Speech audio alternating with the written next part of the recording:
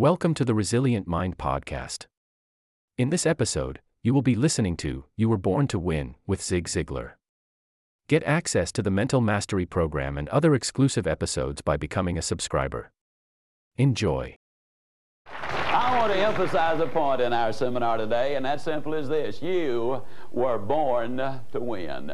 In my mind, there's absolutely no doubt about it. You were born to win. And I want to start with a story which I think says a lot. The year is 1974. There's a game scheduled between Notre Dame University and the mighty UCLA Bruins. UCLA is running absolutely roughshod over the competition. They've won 10 of 12 national championships, including 7 in a row. Now, Digger Phelps is excited, he's enthusiastic, he's all motivated, he's turned on, and he doesn't believe the media when they say that UCLA is going to be running roughshod over Notre Dame. At the end of Monday's practice session, Digger had his team doing a most unusual thing. He had them run down to the end of the courts and cut down the nets.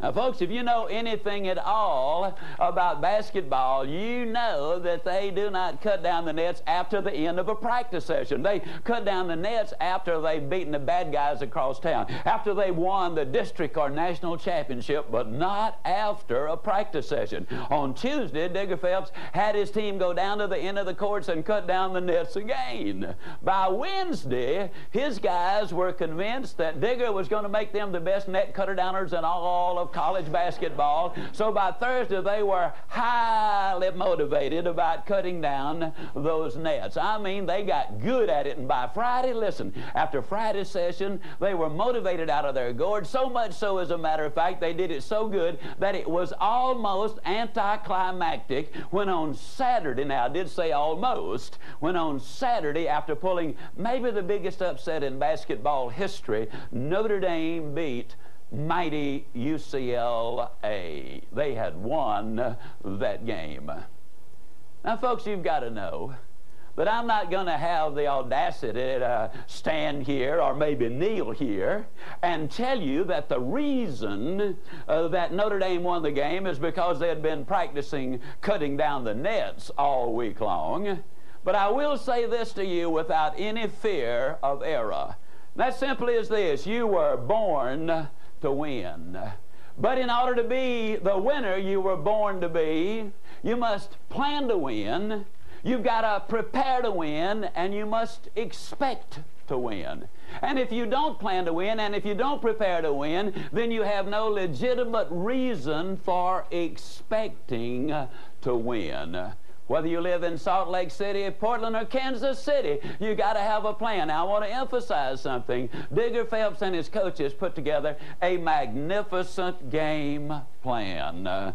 They worked hard all week long preparing for the game on Saturday. And then on Saturday, because they had planned to win and because they had prepared to win, they legitimately expected to win, and that is exactly what happened. That's what today is about. That's what this seminar is about. Planning to win and preparing to win and building within you that legitimate expectancy based on realistic observations, facts, and procedures, that if you'll take the first 2 steps, you have every right to expect to win and become the winner you were born to be. I want to establish something here that's very important. Matter of fact, we'll build this seminar around 3 basic premises, and that simply is that you are what you are and where you are because of what's gone into your mind. Now, you can change what you are. You can change where you are by changing what goes into your mind. I want to emphasize that because that is an extraordinarily important part of what we go through. Now, I want to also tie to that the fact that life is a long series of choices. And if we make enough of the right choices, we will end up with the right results. For example, for 24 years of my adult life, by choice, I weighed well over 200 pounds. Now, the reason I say by choice is simply because I have never accidentally eaten anything.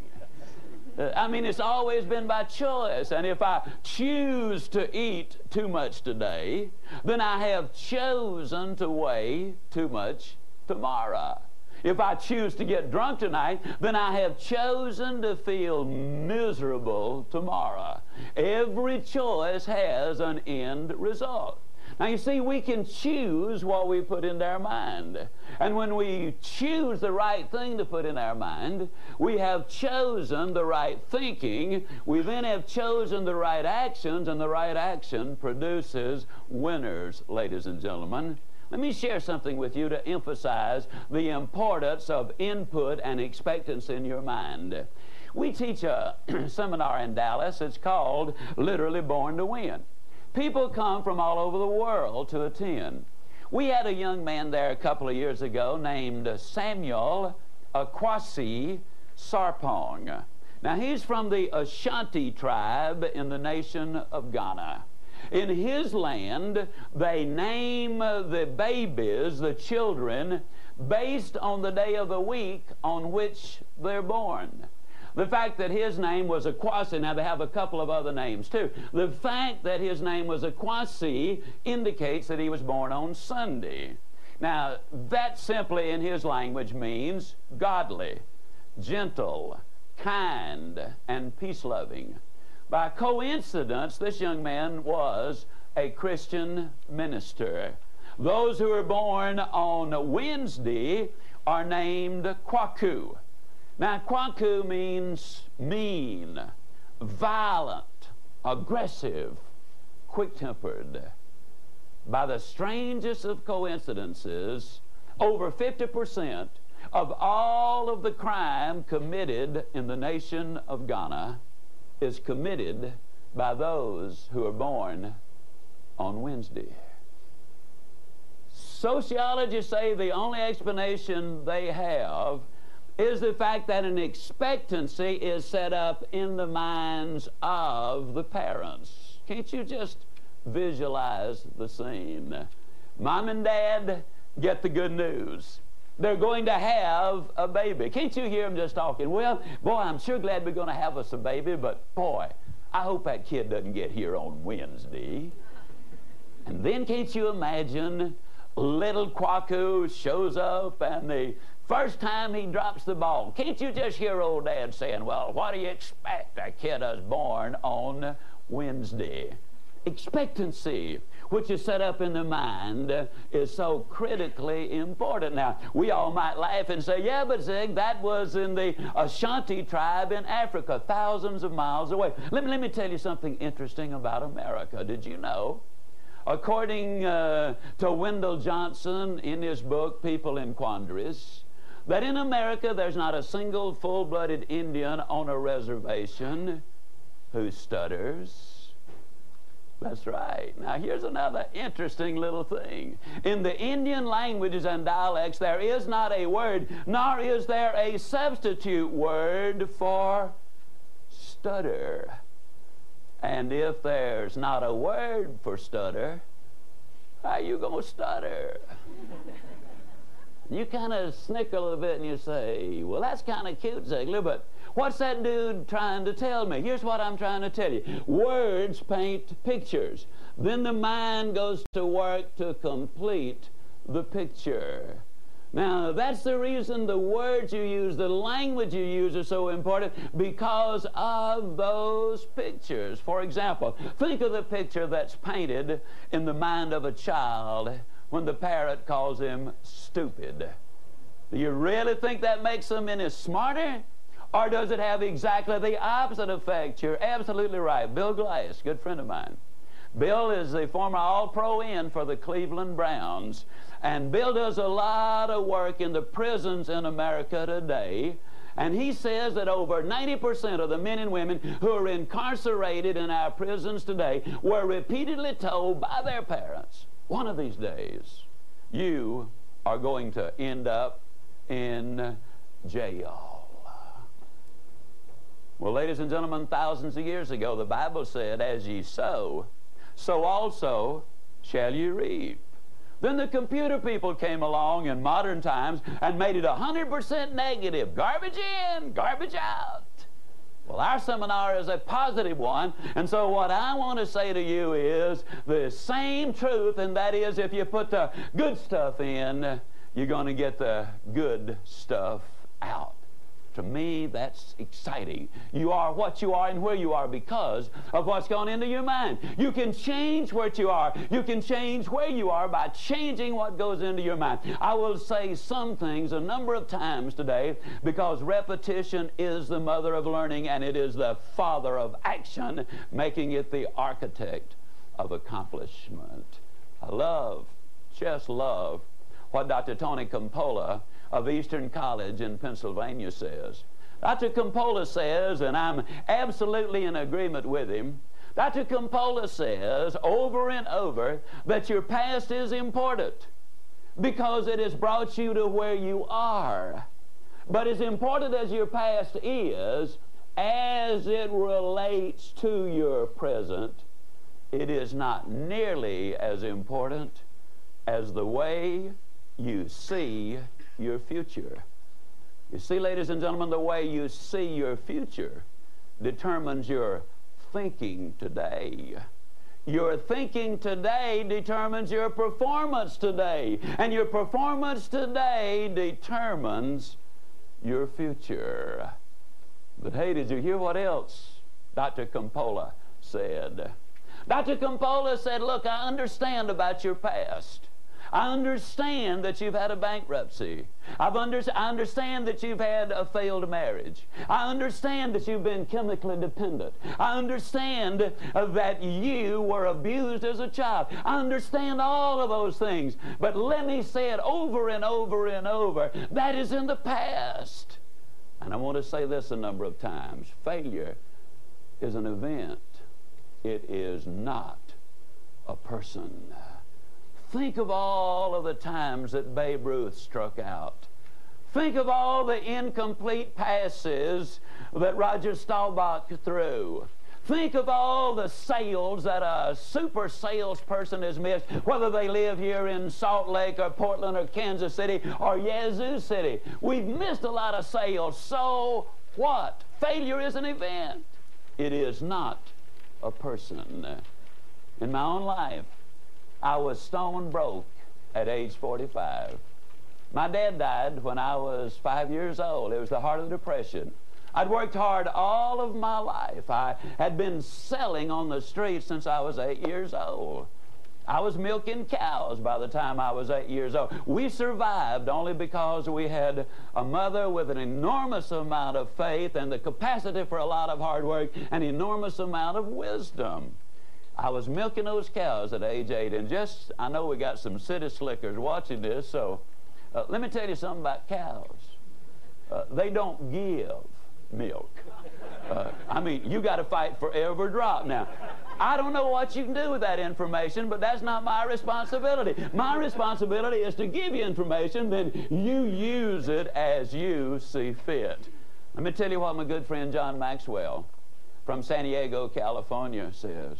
John Maxwell says, and again I believe he's right, that if there is hope in the future, there is power in the present. Everything I do as an individual and everything we do as a company is to give you hope in that future. But at the same time, I've got to be absolutely candid with you and say to you that if you expect to win, you've got to understand the second principle that I will be espousing repeatedly today. And that, ladies and gentlemen, is that life is tough. I don't know what your experience with it has been.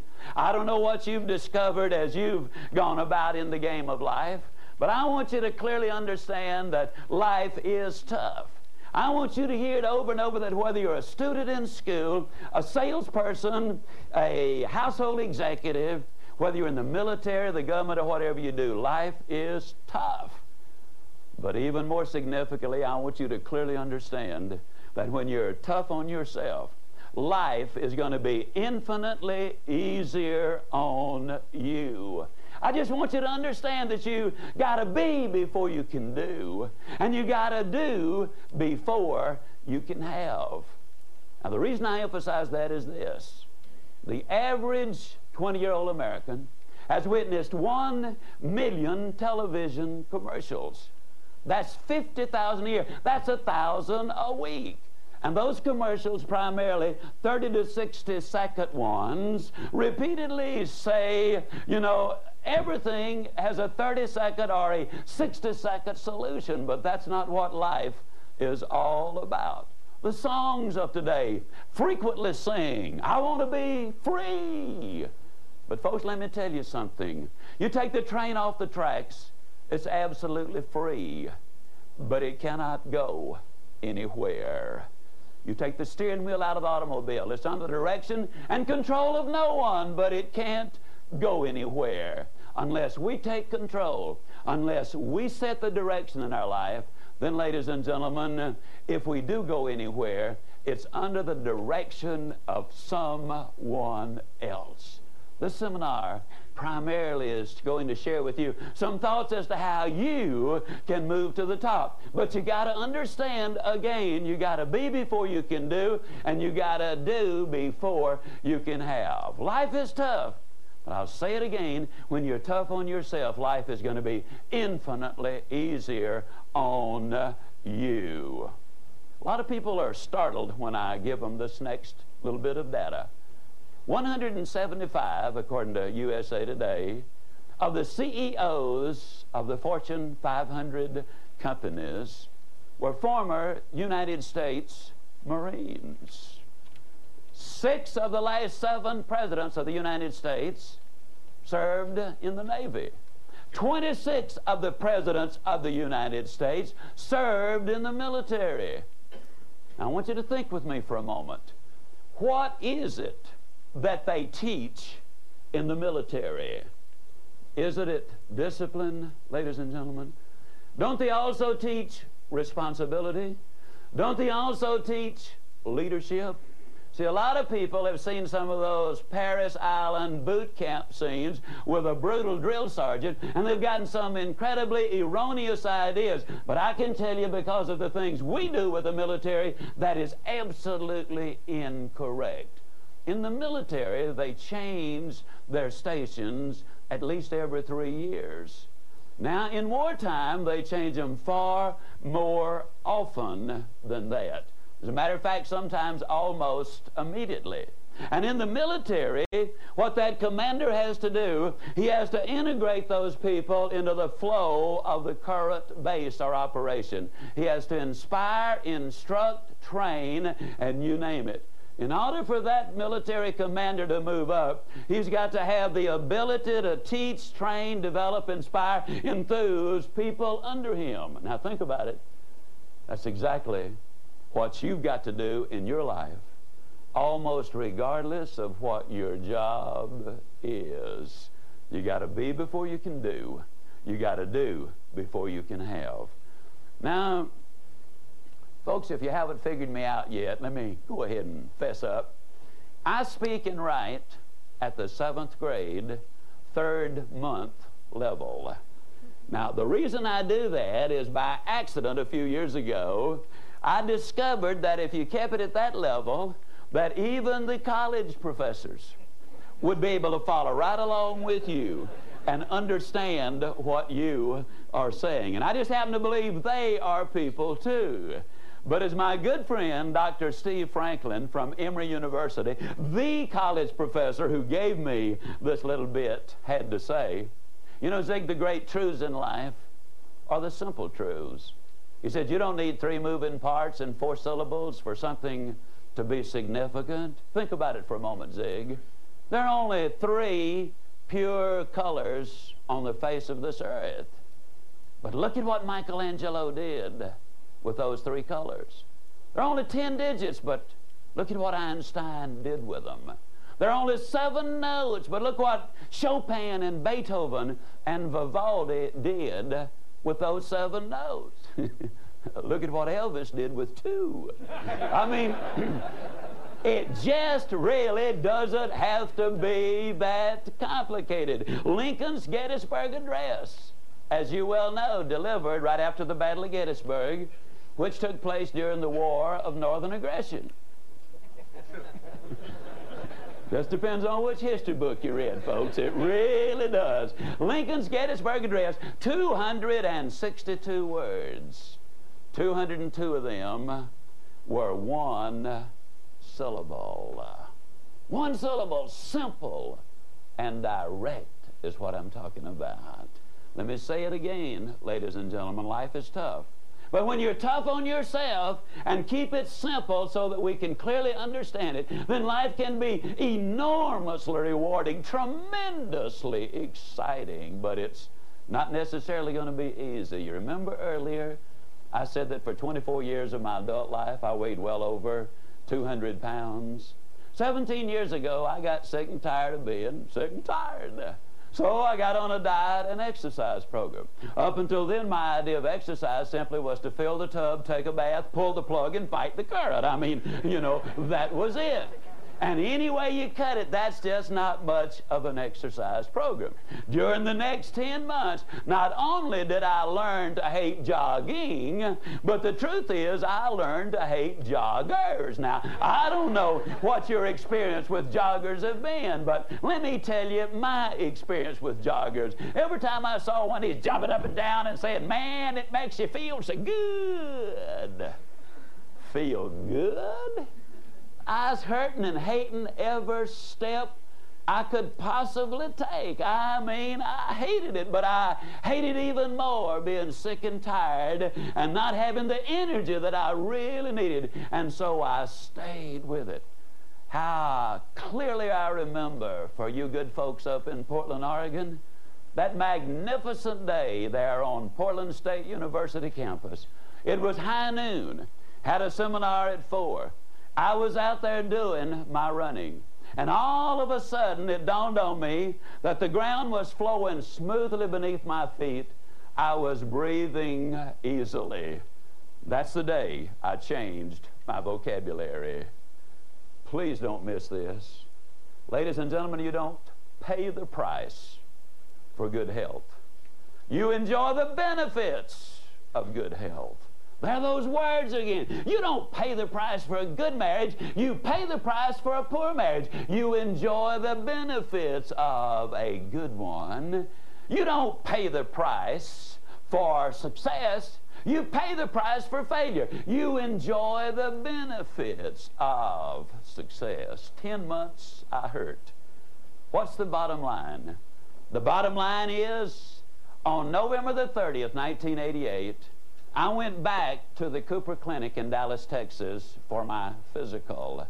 While there, I stayed on the treadmill longer than any active player in the National Football League who has taken the test. And many, many, many of them have.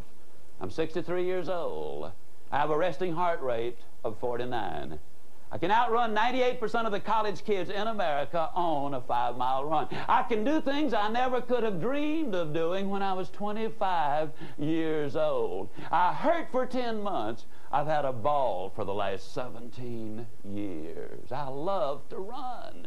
I've run with the temperature as much as 40 degrees below zero and the wind just blowing like crazy. Now you understand that is what was happening outside. I mean, surely you don't think for one moment I was out there in that stuff, do you? Don't want to mislead you. Now, what I was doing, I was running inside in a ballroom or up and down a hotel corridor. I was running, though, and that's the point. I finished that little dissertation, and Dr. Cooper's a good friend of mine today, and he kind of grins, you know, and he said, "Yeah, Zig, that's pretty good." But he said, "Let me tell you about this 65-year-old lady who lives here in Dallas. Be glad to introduce you to her, Ziglar. She started jogging when she was 59 years old. She just finished her 10th marathon. 2 of them were 50 miles long. Now, picked myself up off the deck, and he said, and oh yeah, Zig, there's this little 14-year-old girl. She lives right here in Dallas, Zig. She stayed on the treadmill so much longer than you did, I'm not even going to tell you what it was. It would embarrass you if I did.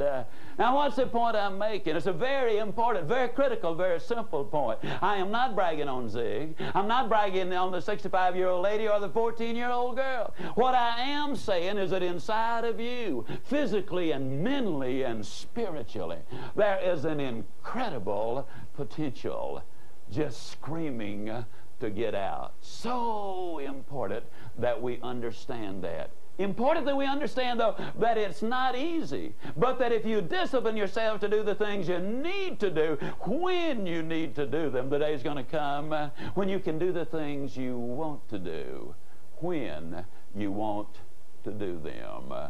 As you'll notice, as we share in this seminar, I'll be talking about your personal life and your family life and your business life. And the reason I talk about all three is because they're interwoven. You cannot separate them. A lot of times people say, well, Zig, I don't ever take my problems down to work. And ladies and gentlemen, that simply is not true. You might not talk about your problems at work, but believe me, you take those problems to work with you. And they dramatically affect your output, your productivity. The January the 8th, 1990 edition of USA Today points out that managers of small businesses, when surveyed, felt that if there is marital trouble at home, 42% of those managers felt that had a dramatically negative impact on productivity. Only 27% thought that alcohol did, and 22% thought that drugs did. The relationship at home is important. You bet we will be dealing with all issues because success is all-encompassing.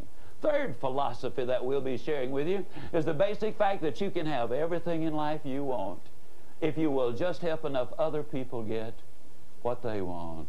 Now, I want to emphasize something. I want to emphasize that what I just said is a philosophy. It is not a tactic. If you think for one moment you can do something for someone, something nice for someone, and then later they're going to do something nice for you, that is manipulative, and that absolutely will not work. Now the question is, what is it that people want in life? What is total success? Well, I have an absolute conviction that all of us want exactly the same things, and there basically are 7 of those things. I believe everybody wants to be happy. Thus far, I've never met a living, breathing human being who said, no, I want to be miserable. Everybody wants to be happy. Everybody wants to be healthy. Everybody wants to be at least reasonably prosperous. Now, I have a sneaking suspicion that a lot of you folks who are hearing me today would like to be unreasonably prosperous. I get so amused at people who say, well, I'm not really interested in money. I think anybody who'd say a thing like that would lie about other things too. I really do. And don't misunderstand, money is not everything. I mean, there's stocks and bonds and real estate, you know, and what have you. Sometimes I have some of my, quote, religious friends say to me, well, Ziglar, you're not supposed to be talking about money. Well, let me tell you something, folks. I've had money, and I haven't had money. It's better to have it. I can just tell you, it's better to have it. And let me remind you that the Good Samaritan never could have put that old boy up at the inn after he had been mugged if he hadn't gotten out there and earned himself some money before he could do it, okay? Everybody wants to be secure. Everybody wants to have friends. Everybody wants to have peace of mind. And everybody wants to have good family relationships. Now, what I'd like to do is I would like to just go back and touch on one of those, and that is everybody wants to be happy. Today, a lot of people confuse happiness and pleasure. I believe in pleasure too. Let me give you an example. I love desserts. I could eat good ice cream 3 times a day, 7 days a week, 365 days a year. I could actually do that and then eat something in between meals. That would give me much pleasure. But the question is, how happy would I be? at 486 pounds. See what I'm getting at? Another simple example. I've never tried crack cocaine or cocaine, never will. But scientifically speaking, let me tell you, a lot of people take it because they, quote, want to be happy. The interesting tragedy is this. If you take cocaine long enough, and for some people that's one time, it destroys the brain's capacity to reproduce dopamine and norepinephrine. And without those two chemicals in your body, which your brain naturally produces, without those two chemicals in your body, it is impossible to experience joy and happiness. Isn't that ironical? You take it to be happy, and then that destroys all chance of happiness. Ask yourself 3 basic questions every time you get ready to indulge in pleasure. Now, like I say, I believe in pleasure. As a matter of fact, I believe that if you don't have some pleasures, you can't be happy. But distinguish the important things. 3 questions. Number 1, can I repeat this pleasure indefinitely and be happy? Number 2, now this one's kind of sneaky. Would I be willing for my mama to know I did it? Now, you know, when you answer that one, ladies and gentlemen, that'll keep you from doing a lot of things that get folks in trouble. And number 3, will this pleasure bring misery to someone else? It's just a fact of life. You cannot be happy on somebody else's misery. A couple of years ago, I had a young man in my office. I don't have a chance to do this very often, but his friend was concerned deeply about him because he literally was losing his family and was destroying his health in the process. And so he wanted me to see if I could persuade the young man about something important. So I talked to the young man, and in our conversation, he verified the fact that these are the things that he wanted. Wanted to be happy, wanted to be healthy, wanted to be at least reasonably prosperous and secure and have friends and peace of mind and a good family relationship. I said, in other words, if you had all of those, you would consider yourself to be successful. He said, yes.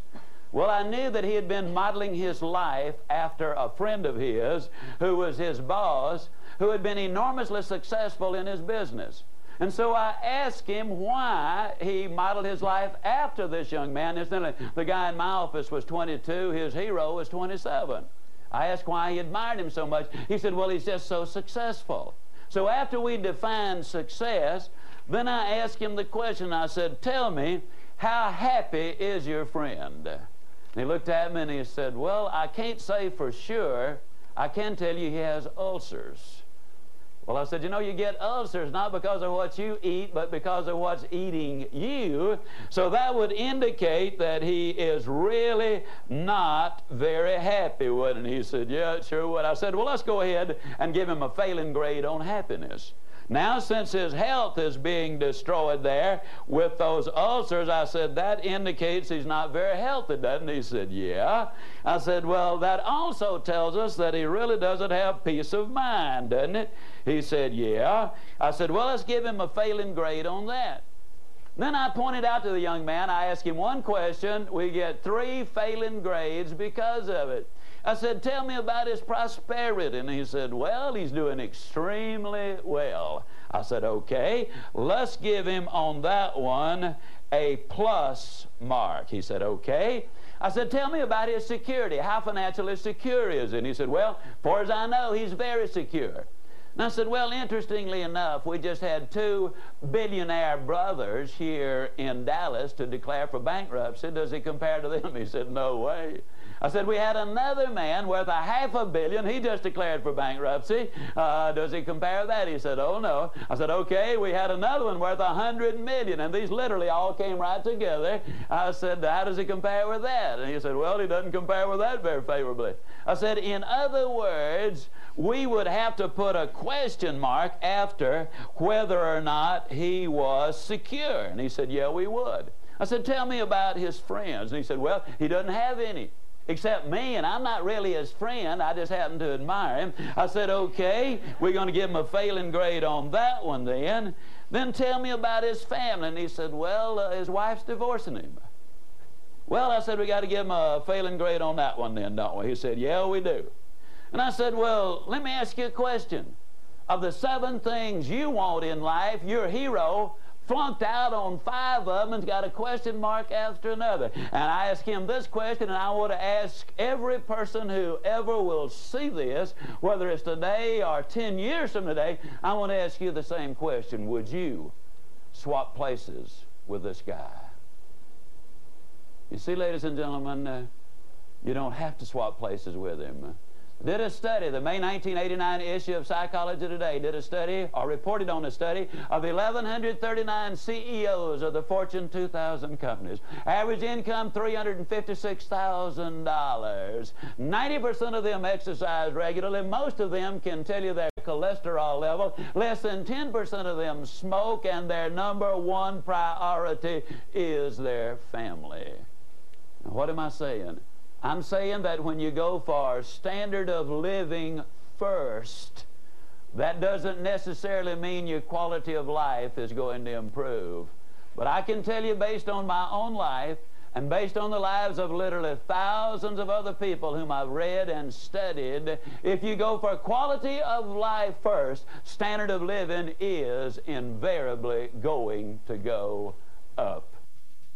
And those of you who have something to do with employment in your company, would you hold up your hands, please? Just stick up your hand if you're an employer making decisions along those lines, okay? Now, those of you who have to answer to the employer, would you hold up your hands, please? Okay, here's what I want to do.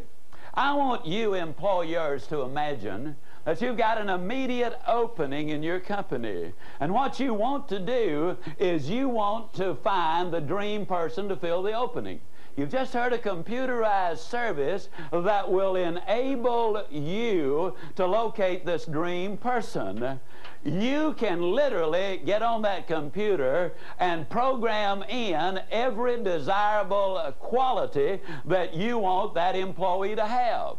So employers, start thinking about the dream employee. And for you employees, I want you to think like this. Imagine, if you will, that when you go to work tomorrow, they will ask you or say to you, we now have got a new boss, or your boss has just been promoted, and we want you to choose your new supervisor boss.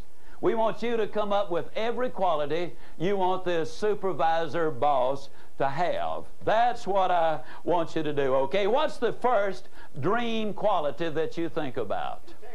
Integrity, that is number 1. Okay, you want somebody who's loyal. Give me another one. Dependability, all right, put that one down. Positive mental attitude. Enthusiastic, okay, boy, that is so important. Motivated. Somebody who is motivated, absolutely. Humility. Somebody who is humble, absolutely. That is so important. Humility. Give me another one.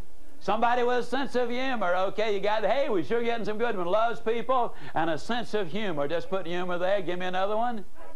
Somebody who is prompt. We can write that a little easier than we can punctuality. Somebody who is there. Okay, give me another one. Good communicator. Somebody who is a communicator. Absolutely. You got to have that. A lot of people think when you take turns talking, that's communication, and that simply is not necessarily so. Now, let me take a count on that. That's 2, 4, 6, 8, 10, 12, 14. That is 28 magnificent qualities. Let me ask you folks a question. How many of you believe that anybody with those qualities right there would make a magnificent employee at the place you're working right now? Can I see your hand? How many of you believe they'd make a magnificent boss? How many of you believe that anybody with those qualities could get a job anywhere at any time under any circumstances and be successful in that job? Can I see your hand? Okay. How many of you would just love to have a mate with all of those qualities? How many of you love to have kids with all of those qualities? All right. How many of you would love to have all of those qualities? All right. How many of you believe that if you had all of those qualities, you could take the job you've got right now doing exactly what you're doing and move right up to the top in that job? Can I see your hand? If you had all of those qualities right there.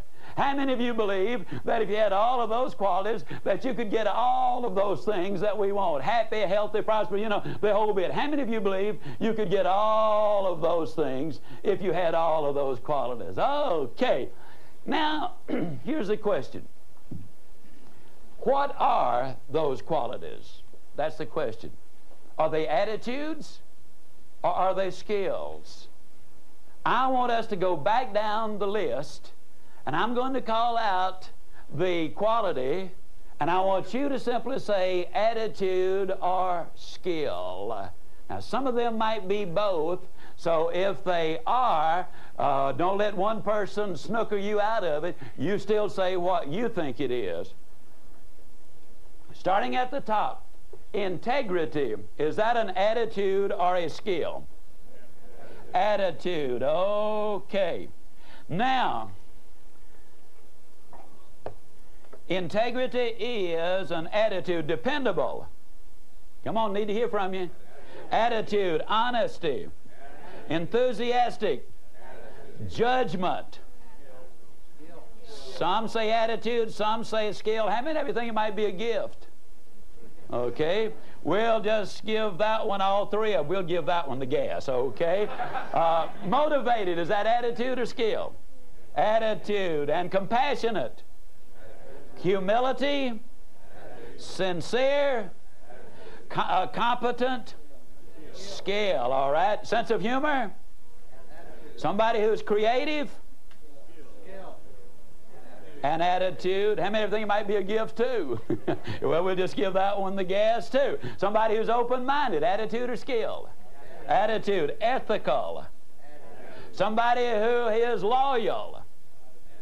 Positive mental attitude. Attitude. Okay. Hey, somebody who's fair. Somebody has said attitude, some said skill. We'll put them both. Somebody who's interested. Attitude. And hard-working. Some say attitude, some say skill. Somebody who's self-directed. And some say skill, some say attitude. We'll put them both. Somebody who's a goal setter. Skill, okay. Somebody who's admirable. Come on, need to hear from you. Attitude. Somebody with a good self-image. Somebody who loves people. Somebody who's prompt. Somebody said skill. They live across the street and we're running late. Okay, that's generally the way it happens. Somebody who's a good communicator. Somebody who is caring. Attitude. And somebody who is long-suffering. Somebody said give, some said attitude, and some said skill. Okay, out of the 28, let's see what we've got. We got 1, 2, 3, 4, 5, 6, 7, 8, 9, 10, 11, 12, 13, 14, 15, 16, 17, 18 of the 28 are straight attitudes. And let me see, we've got 1, 2, 3, 4, 5, 6 of the additional ones, which also involve attitude. 24 of the 28 involve our attitude. Now, let me ask you a question. How many of you believe, based on what you just said, that your attitude is pretty important? Can I see your hands, please? Okay, there's no doubt about it. How many of you believe that if we taught these qualities in our schools, that we would have an even better America? Can I see your hand? How many of you believe that this would be a strong step towards solving our drug problem today? You think about it. Can you imagine a youngster or an oldster getting involved in drugs and crime and promiscuity if they had these qualities going for them? I absolutely cannot imagine it. How many of you, and I'd like to see your hands, I can only see at the moment in Salt Lake City, but how many of you believe that these qualities should be taught in our public school system? Can I see your hands? Okay. How many of you believe we'd really have something in America if we taught these at home initially and then reinforced them in school? Wouldn't that be wonderful? Now, a lot of people say, but wait a minute, Zig, those are values, and you can't teach values in school. My friend, that is all we really teach. We teach values, everything in every way about life. We teach them. We really do. Let me ask you a question. Whose values are these? Who gave me the words? You did, okay. Whose values are they? Whose kids are they? Okay, whose schools are they? Now think about it. Can you think of any reason why you should not be teaching your kids your values in your schools? Let me tell you a fact of life. I've been beating the bushes for 43 years. Not once in my 63 years. Not once in my entire lifetime have I ever had an employer say to me, well, Zig, I really appreciate you sending that young lady to me for an interview. But Zig, we couldn't use anybody like her in our company. Well, you realize she has integrity, is completely dependable, is absolutely honest, is tremendously enthusiastic, has tremendous judgment, is highly motivated. No, Zig, we couldn't use anybody like that. You know what they've told me 10,000 times? You send me somebody with those basic qualities, and I'll teach them how to run the gizmo that manufactures the widgets. Send me those qualities, and I'll teach them the other. Now, I want to emphasize a point. That's the place you start, folks. When you have those qualities, amazing things happen. Now, if you want to be a physician, you still got to go to medical school and learn medicine. If you want to be a dentist, you still got to go to dental school. If you want to be an accountant, you still got to study that. But what we've discovered is this. Anybody who has these basic foundational qualities can learn and do learn the other things far more easily and quickly, and they become better at it. Now, here's a question. I keep using a specific word. I keep saying teach, teach, teach. Can you actually teach this kind of thing? How many of you believe you can teach integrity? Can I see your hands? How many of you believe that you can teach dependability? How many of you believe you can teach honesty? How many of you believe you can teach enthusiasm? If you will go down the list, you will discover that of the 28 qualities that you have identified, ladies and gentlemen, 28 of those qualities can be taught. Don't miss this. Because if we clearly communicate this, it can have a dramatic impact in your life. If they can be taught, their skills. If they can be taught, their skills. And let me tell you why I get so tremendously excited about that. That tells me I got a chance in life. That tells me that my children and my grandchildren have a chance in life. That tells me that you and your children and your grandchildren have got a chance in life, because if they can be taught, then, my friend, you can learn those skills. That tells me that that youngster who left the slums this morning without a bite of food to eat, and literally almost with a kick in the rear, has never had a word of encouragement. That tells me that if that youngster is fortunate enough to encounter a Jaime Escalante, stand and deliver. If you didn't see it when it was on television, you have a responsibility and a tremendous opportunity to go to the video store and pick up a copy. It's a story that takes place in the barrio in Los Angeles, a Mexican community. The kids there are high on drugs. Teenage pregnancy is literally running rampant all over the place. And here they have so many dropouts. And the kids who graduate from high school don't really have an education. There's little hope. And then along comes Jaime Escalante, a businessman. And he looks at those kids and he said, those kids can learn if somebody will love them enough to discipline them enough to require that they learn. A Gallup poll revealed that 90% of our graduating seniors wish that their parents and their teachers loved them enough to discipline them to do the things they need to do and expected them to do more.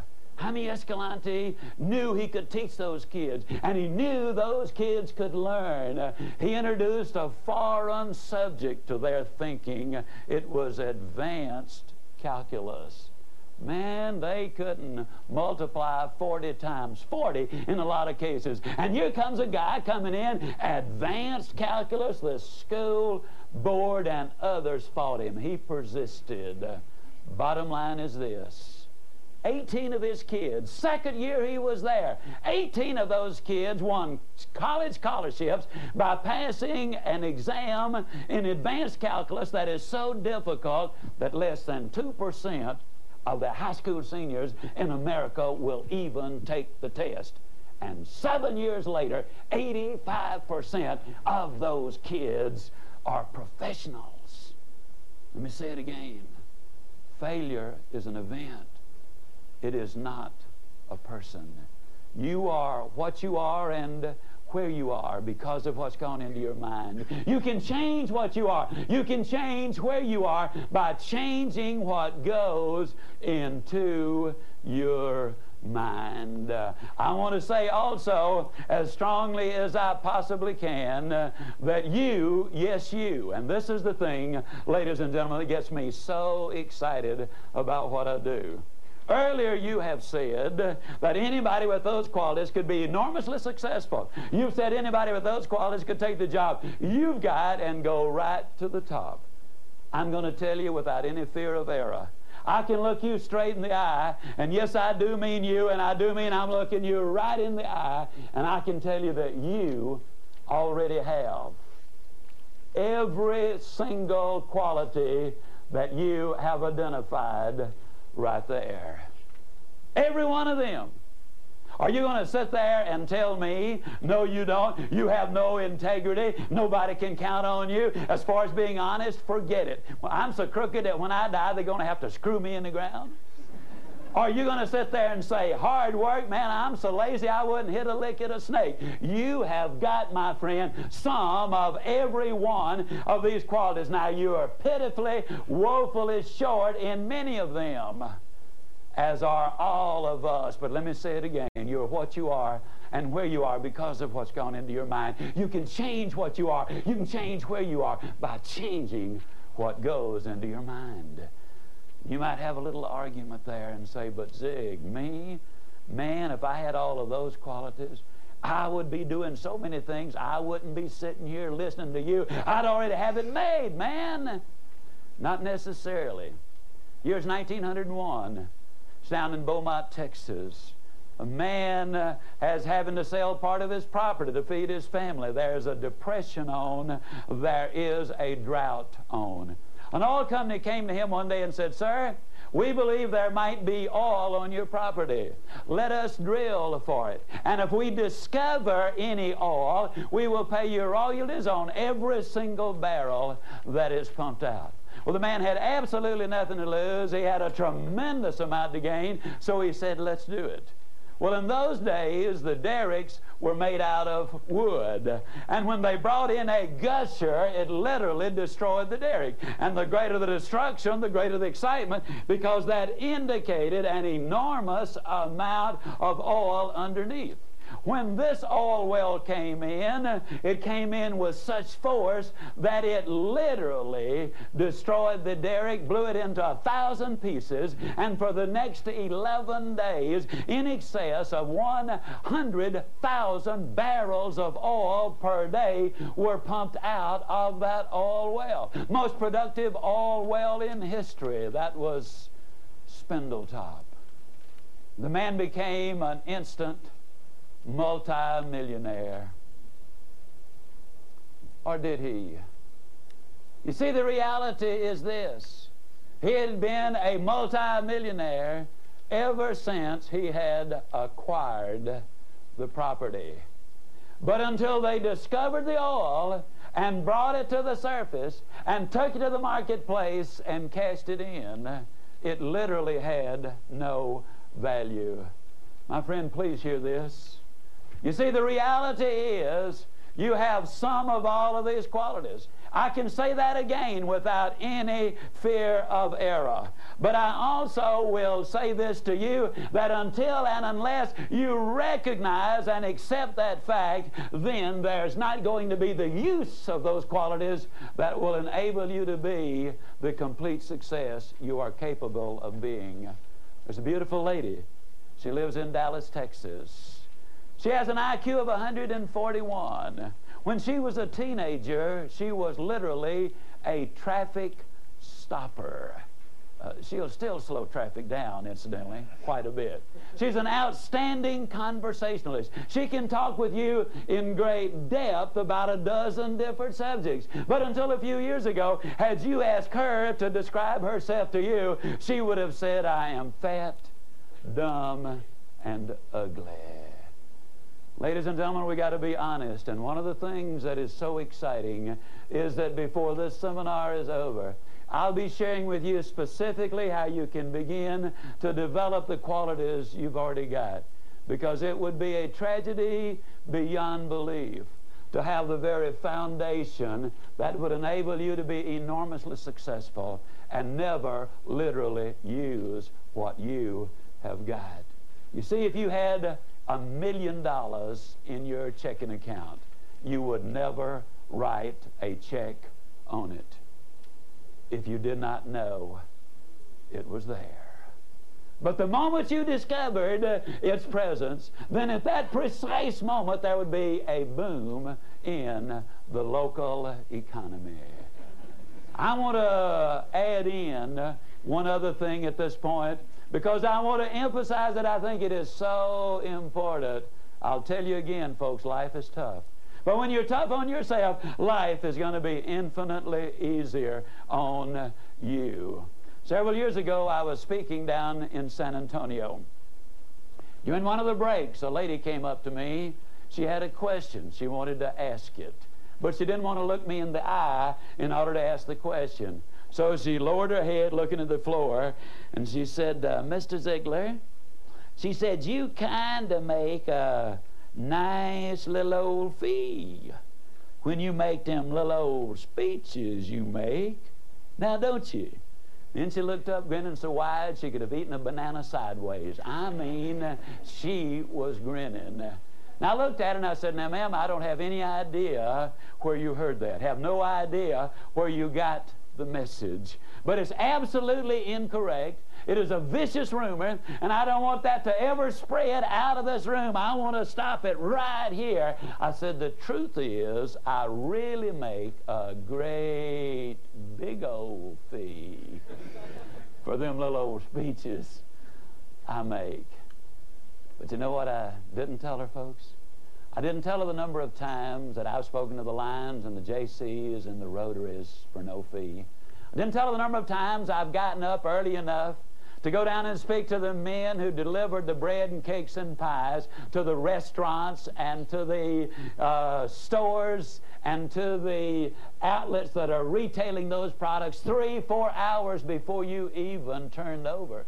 I didn't tell her the number of times I've been into schools and prisons and halfway houses and drug rehab centers, the number of times I have spoken to vacuum cleaner and cookware and real estate and life insurance companies, the number of times I've driven 50 miles, 100 miles, 200 miles on 3 different occasions to speak to a dozen people free, and then have to drive back that night, my expense, because I did not have enough money to pay the motel bill. But I did those things because I honestly believed I had something to say. I did those things because I knew in my own heart and mind that if I were ever going to be paid for saying what I had to say, that I not only had to say something that had value, but I had to say it in a way that they would be able to accept the message.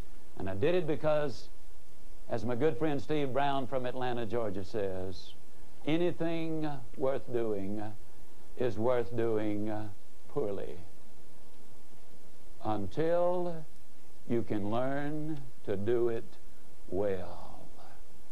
Now think about that. If we could all take 3 lessons from the pro at the country club and then be good enough to make the PGA Tour, there'd be thousands and thousands of people on the PGA Tour, and then there'd be nothing in it for anyone. If you could become a super salesperson by taking a weekend course in selling, and then you'd be just absolutely professional, then I can assure all of you salespeople that the rewards would be almost non-existent. If you could become a physician by taking a 3-week course at the university, we'd have millions of physicians, and then there'd be very little compensation and no satisfaction. No, if it's worth doing, it's worth doing poorly until you can learn to do it well. Never making the same mistake again. Learning from each one, getting better and better, understanding always that failure is an event, it is not a person. Thank you for tuning into this episode. If you're enjoying the content, you can access exclusive material by becoming a subscriber. Continue strengthening your mind by listening to our other episodes.